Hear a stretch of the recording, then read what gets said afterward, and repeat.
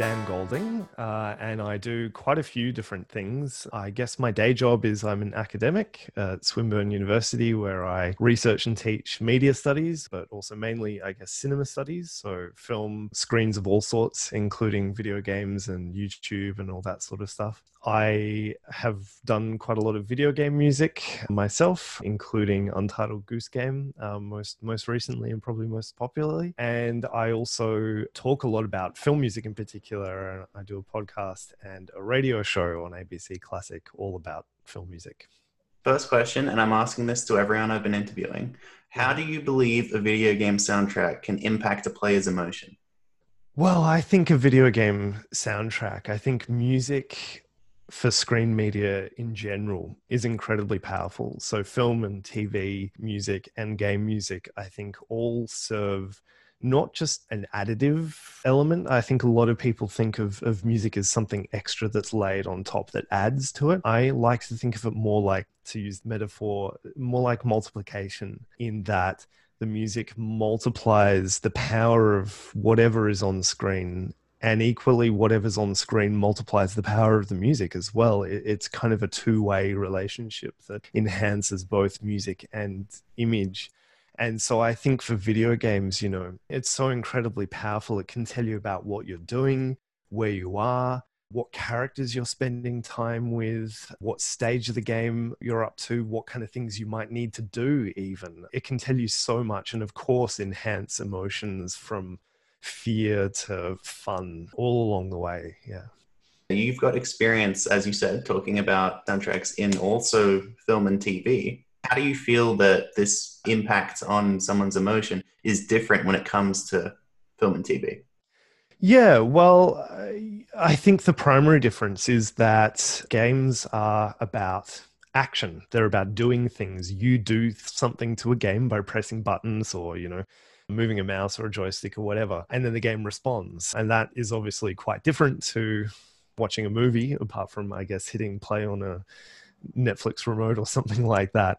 So you kind of, the relationship of action between the game and the player is one that is so key to music, in that as a musician, you can't just write music for a game that starts here and finishes here, that, in film and TV, a particular cue for a scene might go for 30 seconds.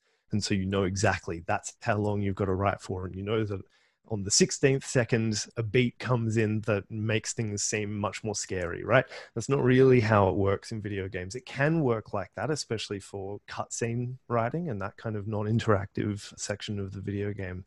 But generally, it's much more about creating larger moods that aren't necessarily tied to particular beats or moments, or if they are, then it becomes a little bit more complicated, and you've got to write for different scenarios, and with the knowledge that everybody's going to experience a game in, if not infinitely different ways, then at least quite a set of different ways that you've really got to account for as a composer. So practically speaking, it's quite different, but also as a player, I think the knowledge that the music is tied in with what you're doing definitely has an impact as well. Yeah, no, because that's something that I've thought about as well. It is quite different. Yeah. Yeah, definitely. Your work on Untitled Goose Game featured adapted versions of classical music pieces. From idea to execution, what was the creative process like behind making these tracks? Making the music for Untitled Goose Game was a really interesting process. It began because the game devs wanted a particular piece of classical music by Debussy, who this piece of music is written just for piano. It's not for orchestra or anything like that. They wanted that to play on the radio, the in-game radio that the Goose picks up in the game's trailer. And so could I create a version of that that would work in the trailer? And so I did that. And then what happened was the trailer was cut so well, the music worked so well with how the game was presented there, that a lot of people watching the trailer on YouTube and Twitter and whatever were all like, it's so amazing that the music works so well with the game. I can't wait for this kind of dynamic music process to play out. And so we all sort of got together and were like, Oh, okay. I guess we now have to figure out how this works because, we had a little bit of experience with creating dynamic music in the previous game that we'd worked on together, Push Me, Pull You, but that was just menu music, really, and having different types of music for different menu screens that you were on. So obviously, this was a lot more complicated. So from then on, we went through a whole bunch of different iterations as to how the music would work. And the idea, the hope was that eventually it would be like you were watching an old silent movie and there was a pianist in the corner who was watching the screen and kind of commenting on the action. So if something funny happened, they would maybe play a bit louder and a bit more aggressive. Or if you were creeping, it would be a little bit more soft. Or if you were running around without anybody near you at all, they would just not be playing. And so trying to figure out how to take these 100-year-old pieces of classical music and turn them into a reactive, dynamic score that was like a silent pianist was actually part of the game. Involved a lot of cutting up the music into half a second long little snippets just for the first piece of music that's in the game. There's something like 370, I think, little snippets of that one piece of music, which is about 2.5 minutes long otherwise. And there's two different performances of it as well, one that's quite high energy, one that's quite low energy. And so then the game actively chooses, depending on what you're doing, which of those little snippets to play in order. So it achieves that effect, but it took a long time to get there. And it was so, I was so happy when reviews started coming in for the game. And, I think the New York Times was like, it's like a Charlie Chaplin movie. And I was like, that's exactly what we were going for. So, it's such a rare pleasure to see a game, or at least an element of a game, received in the way that you were hoping it would be. So that was great. Yeah. Oh, that's really interesting. I never would have thought that it was like a decision made from the reaction to the trailer. Creating the dynamic tracks, did that bring up any challenges in the composition process? Yeah, absolutely. I mean, look, I think in a way it was made easier because we were working with largely pre-existing music. I was doing arrangements of them to work the different moods, but it's not like I had to come up with the music and then work it into the system or anything like that, or write music to specifically be made into this system. So I think in a way, adapting pre-existing music and public domain music, I think, was another really interesting wrinkle to all of this, because it's not often that public domain older compositions are in video games. But I think that was a real asset. And I think it was a real asset as well that we knew what the ultimate effect we wanted to be like. So we knew what we were aiming for. We weren't just exploring, hey, what can we do with this system? Or what does this technology allow us to do? It was like, no, we want this. How do we do it?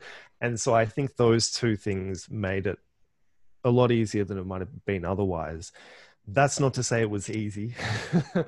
Getting a game to incorporate all those fast-paced changes, and especially telling a game when to move on to the next. We call them stems. So those half second, or so, I think, one of the longest ones is about 2 seconds. But getting that to move on to the next one while the audio tail, so the sustain of the piano, plays out. So while you might have like a 4-second audio file, only 2 seconds of that is what needs to be played without anything over the top of it. And the other 2 seconds is just the sustain, so it doesn't sound like a bunch of files are being jankily played and cut off. So getting the whole system to have, honestly, spreadsheets and spreadsheets of timing data so that it would know, okay, you've got this, and then at this point halfway through, then the next piece plays, then the next piece plays. That was a complicated system, and I owe a lot to Nico Disseldorp, who works at House, who was the primary sort of programmer on this music system, who I worked with to make sure that it all worked seamlessly. But it was a really, really interesting process and sort of a lot of trial and error. But I think it was helped massively by knowing what we wanted. Well, I think you guys did a really good job. So great. Well, I'm really glad to hear that. Yeah. Did you go into your compositions with the intention of impacting the player in an emotional way? Yeah, definitely. So, I mean, as I said, the hope was to have it feel like there was a pianist watching what you were doing and commenting. So I think in terms of how the player should feel, one of the biggest impacts was thinking about almost humor, right? Which I think is such a hard thing to do with music. Like it's actually very easy to do suspense or to do shock, surprise, or horror or stuff like that, right? We know how that works with video games. But comedy, I think, is a lot more abstract, especially because what is funny to some person is not going to be funny to another person. And so, we didn't really want to overdo it. We didn't want to kind of ram the comedy down anybody's throat, which I think again is helped by the type of music that we went for in the end. I've often thought that had I been left up to my own devices without the suggestion of using the Debussy piano pieces, I might have gone for something a little bit too literal. I might have done like lots of double reed instruments, oboes, bassoons, basically instruments that sound like honks already, right? And so I think that had we done that, which to me, I still think would have been fun, but it would have been comedy music, right? It would have been music that is obviously meant to kind of underscore the comedic elements. Whereas this, I think, it underscores the kind of moment to moment drama of the game, if that makes sense. And I've seen a lot of clips. One of my favorite things was when the game came out, a lot of people posted like little clips, like 20 seconds of them doing something in the game. And my favorite thing would be when the music just so clearly told that narrative along with what the player was doing, of course, which is something that we can't predict. We can't force that to happen. We can just set up the systems and, hope that it works. And so seeing like a little narrative of, the goose tormenting the poor child in the second area and like, running away with the toy plane and hiding and then coming out and then hiding and hearing the music kind of underscore the dramatic moments rather than the comedic moments, I think kind of paradoxically makes it that much more funny because the music is kind of not in on the joke in the same way. And this is something that I've thought of a lot with Frog Detective, which is another game series that I've done music for, which is also, I suppose, a comedy series. It's a very funny, very well written series. But I've often thought that the music for that has to be more detective than Frog Detective, if that makes sense, in that it can't be nudging the player and saying, hey, do you get it? Do you get it? This is a joke. This is really funny. It has to kind of sit there and help fulfill the rest of the elements of the game so that the humor can be funny to the largest amount of people. So working through that is definitely the key way that we thought that Goose Game, the music would impact people's emotions, but in a comedic way. Yeah. It really does make the player the star of the show. Yeah, no, absolutely. Yeah, I think that's a really good way to put it. Mm. Yeah, that it is all about the player in the moment and what Yeah. they're doing. And especially with the music systems, I think, the player is empowered to feel responsible for their own actions, which is just great. And it makes things doubly funny because it feels like the world is reacting to you. Yeah. There's a very interesting article I found by you called Writing Video Games, Popular and Critical Video Game Writing Over Time. Mm. And my question is, in relation to that article, how do you think video games and academia are becoming more interrelated?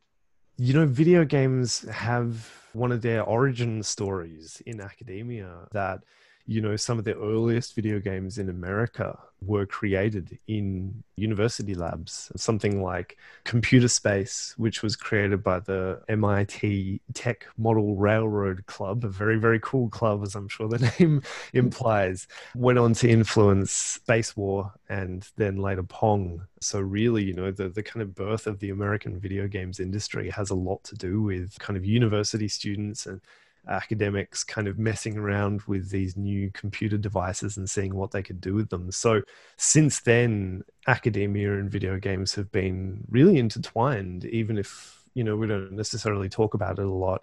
People who have made some of the most successful video games have been people who've been studying at university, and not always in video game degrees, but in cinema degrees, in literature, fine arts as well. I mean, I should say the people who made Goose Game mostly did arts degrees, like fine arts degrees, rather than games degrees, but kind of understanding the relationship between ideas and video game making as well. But, games have been an area of research for academia since at least the 1990s as well. But that's really sort of grown into its own field. And today, you'll find game studies departments in many universities around the world.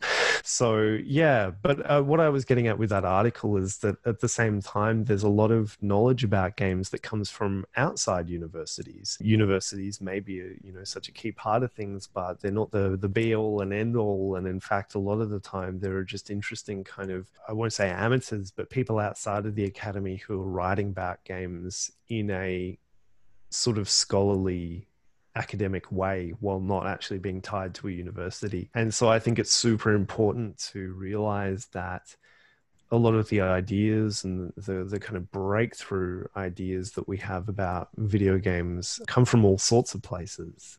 But, for better and sometimes worse, it's academia that has the kind of institutional support. So, for example, there are some great writing about video games from 10 years ago on blogs, but a lot of that's been lost because, the blog system goes down, the platform dies, and that writing then might exist only on like the Wayback Machine or on somebody's hard drive. And so that's a real pity. Whereas I suppose video game academia, or the journals are all still available in libraries and all that kind of stuff. So yeah, I do see that as kind of an issue. So I hope that, there's a growing sense that we can get all these ideas from a lot of different interesting places and bring in more interesting and a diverse range of sources for those ideas too. Yeah.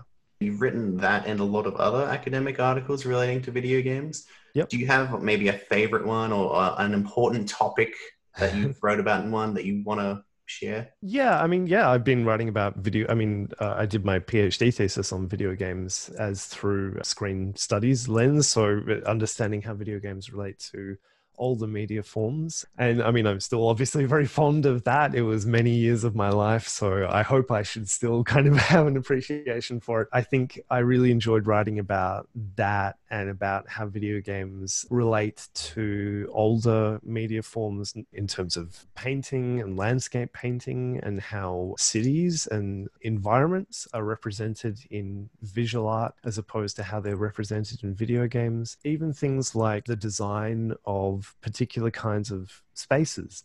So I did a lot of work about, the kind of architectural design of massive basilicas in Rome and the Vatican, and those kind of huge buildings that you walk through and they give you a very particular kind of experience, and how in a way that's not so different to some of the, spaces in video games, which are designed to give you a kind of experience while moving through them, obviously in an entirely different setting and obviously very frequently with a very different intended outcome. But nonetheless, the kind of logic that underpins both is shared, or at least has a shared history. I still think that that's a really, really interesting topic, and points out how video games are not just the product of the computing age, but rather a kind of culture or a cultural object that is underpinned by hundreds of years of human history and kind of endeavors across different art forms. I think, that's one of the most interesting things that we can say about video games, is rather than just pretend like they appeared from nowhere in the 1960s and we've been inventing them ever since, that actually there's this shared history. Yeah, I think that's really exciting. Yeah, I'd agree. That is actually very interesting. So, is there anything else that you'd like to share about your work as a composer and an academic? The best thing that I can say about being an academic and being somebody who works on video game music is that the academic side allows me the space to think about video game music and how it doesn't have to be done in a particular way. I think the one thing that I wish could be better with video game music is that I think a lot of people come into composing for games and feel like they have to sort of tick all the boxes. They have to create a show reel that has like the action game that kind of sounds like Hans Zimmer, or that kind of particular sound that we've heard quite a lot of in video game music. And I think that I'm quite lucky that I don't have to earn a living through my video game music, so I do have the freedom to go, well, what if we didn't do it that way? What if instead we did something completely different or created an entirely different sound? I mean, my first video game soundtrack, Push Me Pull You, I still think sounds unlike a lot of other video games just because it's exclusively played with real instruments, ones that you can see behind me, but they're all like, I intentionally played a lot of it badly, which came very reluctantly to me because, as a musician, you want everything to sound perfect. You want it to sound polished and really nicely done. But the game really suited a feeling of kind of roughness and a kind of like childlike joy in just playing. So I wanted the music to sound like it was a kind of primary school band that were having a hell of a lot of fun, but that didn't mean that they necessarily knew how to play their instruments all that well. And to get that kind of joy through that, where it's not so much about polish, it's kind of about just the enjoyment of music itself and moving and doing things and hearing a sound when you blow into the saxophone or something like that. And so but I think a lot of the time if you'd gone to the kind of stereotypical way of creating music for that game, it definitely wouldn't have ended up that way. So it just comes from the fact that I guess have that luxury of kind of working in parallel to the video game music industry. So I get to kind of explore those weird ends that might be a dead end for other composers. I don't know if that answers your question or not. Oh, yeah, no, I think it does. Of all the composers that I've interviewed for this, you have the unique aspect of being an academic as well. So, yeah. Yeah, yeah, I guess so. I guess it also allows me to look at the history of the medium and think about, where it's come from and where it's gone, and also how it relates to other media forms. I mean, I think, that's clear as well with the Goose Game music as well, thinking of it as kind of silent film influenced. I mean, I do a lot of research about silent cinema, so being able to think about those questions in detail and look at academic research probably just, yeah, changes things up a little bit as well. Is there anything that you're working on? I know NDAs are a thing, so Yeah. understandable, but if you can, is there anything you'd like to promote that you're working on? I mean, yeah, there's a few things that I'm working on that I'm excited about that I can't talk about, but the things that I can talk about, actually, there's probably a really interesting end to this conversation. We're making a vinyl for the Goose Game soundtrack, and it's a very unusual vinyl. And this comes, I think, in part from thinking through, again, what can we do with this to make it the best possible soundtrack release that it can be. So with a regular vinyl, it's got a single groove that goes round and round and round. This is a double grooved, so it's got two parallel grooves that go around next to each other because, as I mentioned earlier, the game has got two different performances. It's got a high energy performance and a low energy performance based on what you're doing in the game as the Goose. Well, this vinyl has got that high energy performance and low energy performance on different grooves, and they're right next to each other. So unless you've got incredible eyesight, you'll never know when you put down the needle which version it's going to play. And that is something that is obviously not computer randomized. It's purely randomized through the actual physical material of the vinyl.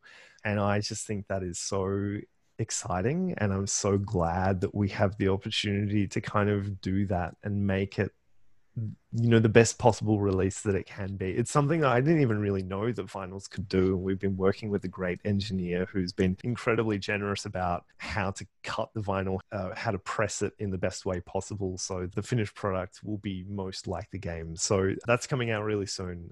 I think even pre-orders are up now, so I'm really, really excited for people to have fun with it. Yeah.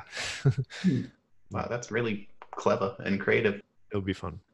Thank you so much for doing this. You've been My a pleasure. really great Oh, interview. I'm glad to help.